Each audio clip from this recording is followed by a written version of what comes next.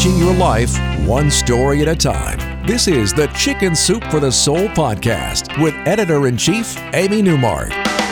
Hey, it's Amy Newmark with your Chicken Soup for the Soul, and today we're talking about teenagers and adolescents and all the things that kids go through. I'm going to share 6 stories from our new book, Chicken Soup for the Soul, Think Positive for Teens. And it actually contains life lessons that apply to all of us adults too. Whatever we teach our teens, after all, applies to the rest of our lives. So these tips are reminders for us about being true to ourselves, speaking up when we see something's wrong, counting our blessings, and some other great advice that we tell teens and need to hear ourselves. So this is a new book for teens and in a new format. We made the book smaller and easier to carry around, less daunting to read, and of course at a lower price as well. And we made it fun for teens with quizzes and inspirational quotes and pages that look more like they're from a magazine than a book. When we put together these new books for teens and preteens, I envisioned them being used as Christmas gifts, ones that will be opened over and over again. So we know that teenage years are both exciting and scary, and there are lots of ups and downs for teens. So here are 6 tips I'm sharing from this new book for teens. First tip, be you, not someone else. So we have a story from Brienne Monette that illustrates this. She was surprised when this very fashionable girl named Ashley started hanging out with her, especially because Brienne had spent all of 9th grade without making any close friends. But she and Ashley attended summer school together, and their friendship continued into the new school year. Brienne says, she was all of the things I wanted to be. But then one day, Brienne overheard Ashley and her friends talking. And Ashley was saying with her friends that Brienne was a loser and was always trying to copy her. Brienne ran home and told her mother, who said, just be yourself and people will like you for who you are. That was when Brienne decided to stop crying and discover who she was. She got a part in the school play, made new friends, and had an incredible school year after all. Brienne says those mean girls were actually right. She was copying Ashley. And she ends her story by saying, despite the pain I felt that day, it was a gift they had given me. They opened my eyes.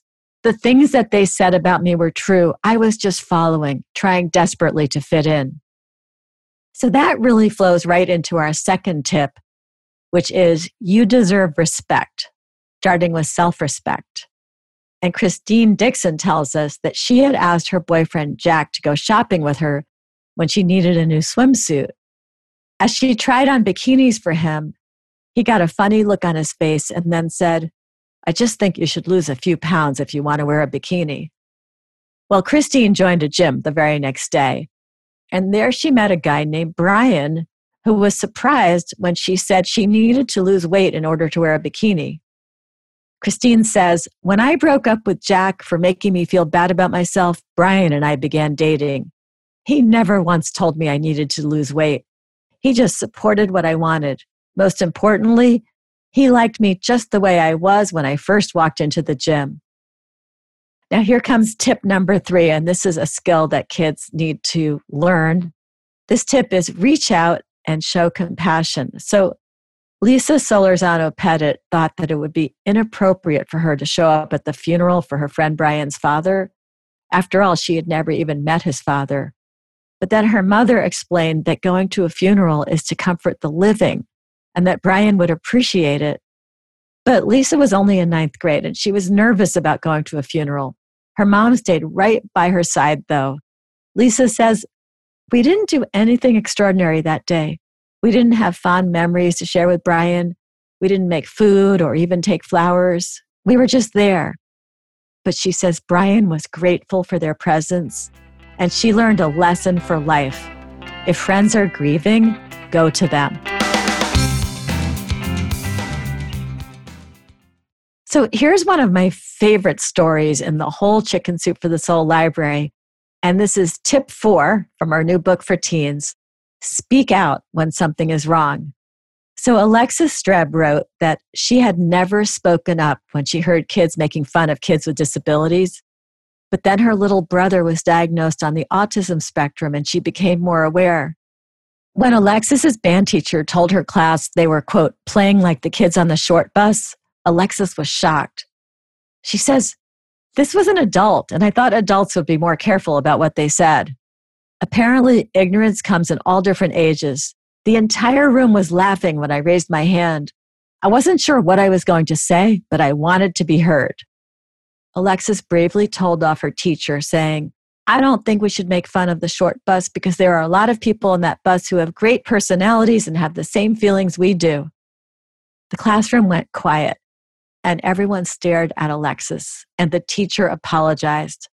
Alexis says it was embarrassing and difficult, but she didn't care because, she says, I had spoken the truth and what others in the class were probably thinking.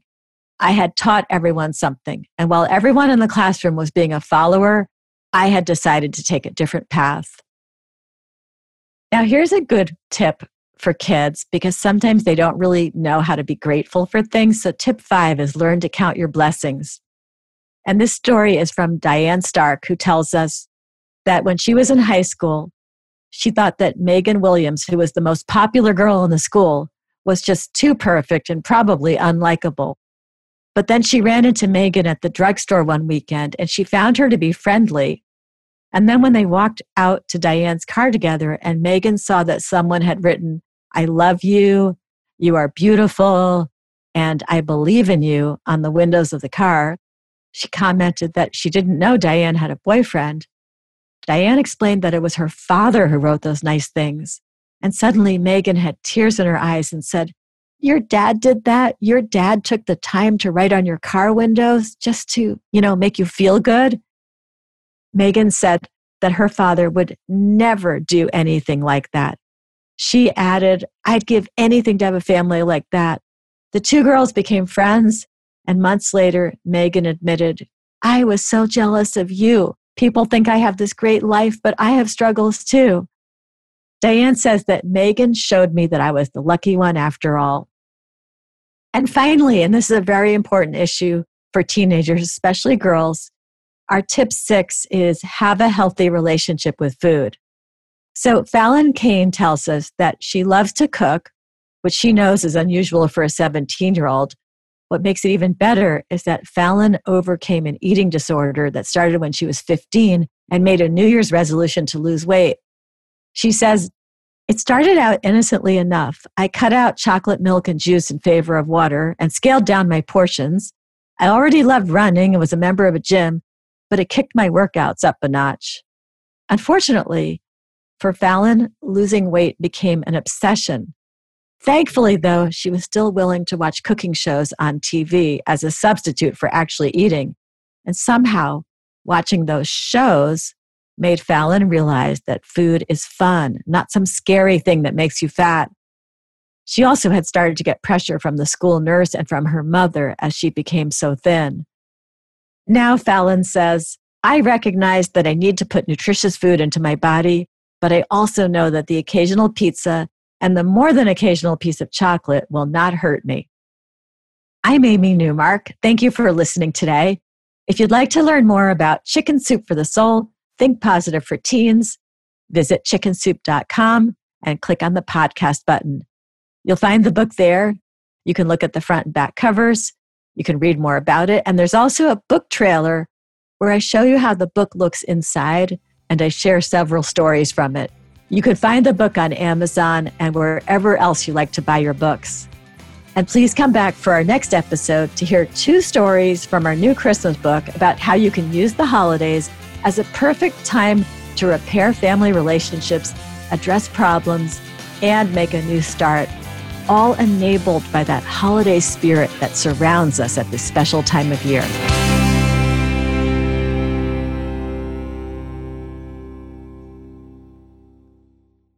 Our bodies come in different shapes and sizes, so doesn't it make sense that our weight loss plans should too?